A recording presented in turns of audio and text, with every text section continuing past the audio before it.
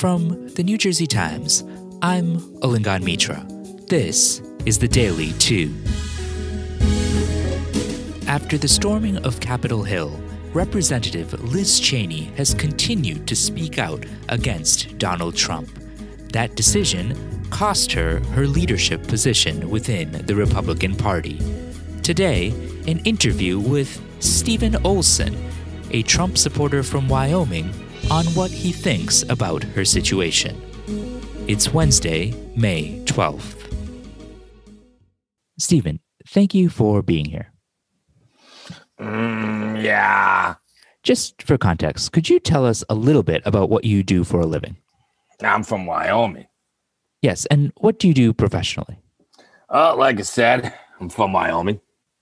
Oh, okay. I wanted to talk to you about the representative from your state, Liz Cheney, and how she Don't get me started on that traitor. You know she voted to impeach our president?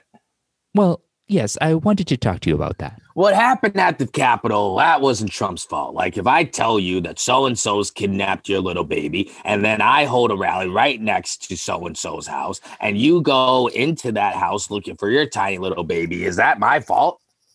Yes, I think you bear some responsibility. Bah! Well, do you think the election was stolen from Donald Trump? Well, he was winning the whole night. And then they count all these other votes. And he's losing?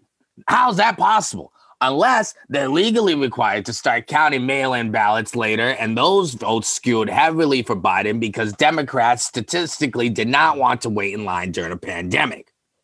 Well, yes, I think that's exactly what happened. Bah! Okay, well, the courts have ruled on this, and they found no fraud in the results. So Liz Cheney was just saying that promoting that lie was corrosive to our democracy. Look, whether Donald Trump won or didn't win is beside the point. What matters is, did he tweet that he won? Because if he tweeted he won, then dang nabbit, Liz Cheney's duty is, as a patriot, is to stand up for Trump. But what about her duty to stand up for the Constitution? When she got elected, did she swear an oath to our president or to the Constitution? The Constitution. Oh, really? I thought that was to the president. I guess you learn something new every day. We'll be right back. In this new economy, if you're not thinking about the future, you're in the past. That's why Fortune 500 companies trust Jargon Systems LLC for all their B2B cloud computing services. If you're looking for a peer-to-peer network that's A4 compliant, Jargon Systems LLC offers the AI firewall capabilities that no other enterprise solution can provide. What does all that mean? Nobody knows, but you're too insecure to ask, so just pay us instead. Jargon Systems LLC. Before the break, Stephen, we were talking about Liz Cheney. Today, Republicans voted to remove her from her role as the third-ranking member in the chamber. What did you think about that? Good riddance. We need someone who's loyal to Trump, like a fertile-looking lady from Albany. I think you're referring to Representative Elise Stefanik. Yeah. Well, while it looks like Representative Stefanik will take Liz Cheney's role, Liz Cheney was actually more loyal to Trump's policies. She voted for them more than 90% of the time, whereas Stefanik voted for them roughly only 75% of the time. Look, I'm a Republican. What that means is I don't care about what you do. I care about what you say, okay? It's like the opposite of see something, say something. Say something, do nothing. But Representative Stefanik voted against Trump pulling out of the Paris Agreement, against Trump pulling out of Syria, and against Trump funding the border wall. Surely that does not reflect loyalty. What matters is what you say. It's like with me and my wife. I tell her I'm loyal, and that's what matters. But Stefanik stepped up when it mattered. Did you see what she said about the Georgia elections? Yes, she wrote that in one county alone, over 140,000 votes came from underage, deceased, or otherwise unauthorized voters. That's right, dead people. She said dead people voted. And golly, I support Trump, and even I wasn't saying the goddamn zombies voted. That's loyalty. Did you see what she said after the Capitol Hill riot?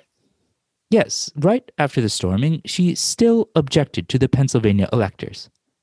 in an overnight session when there was still feces in the Capitol building. And even Mitch McConnell was like, I can't do this. But that dame still objected. That's loyalty.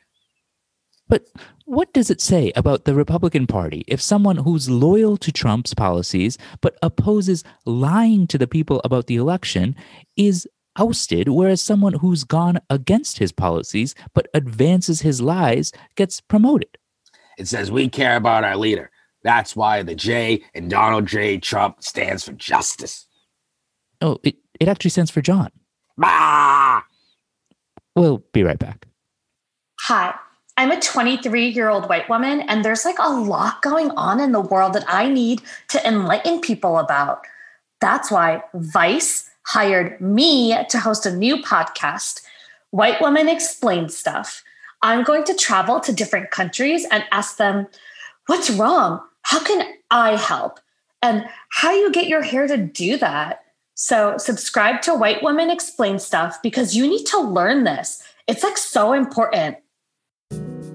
Here's what else you need to know today.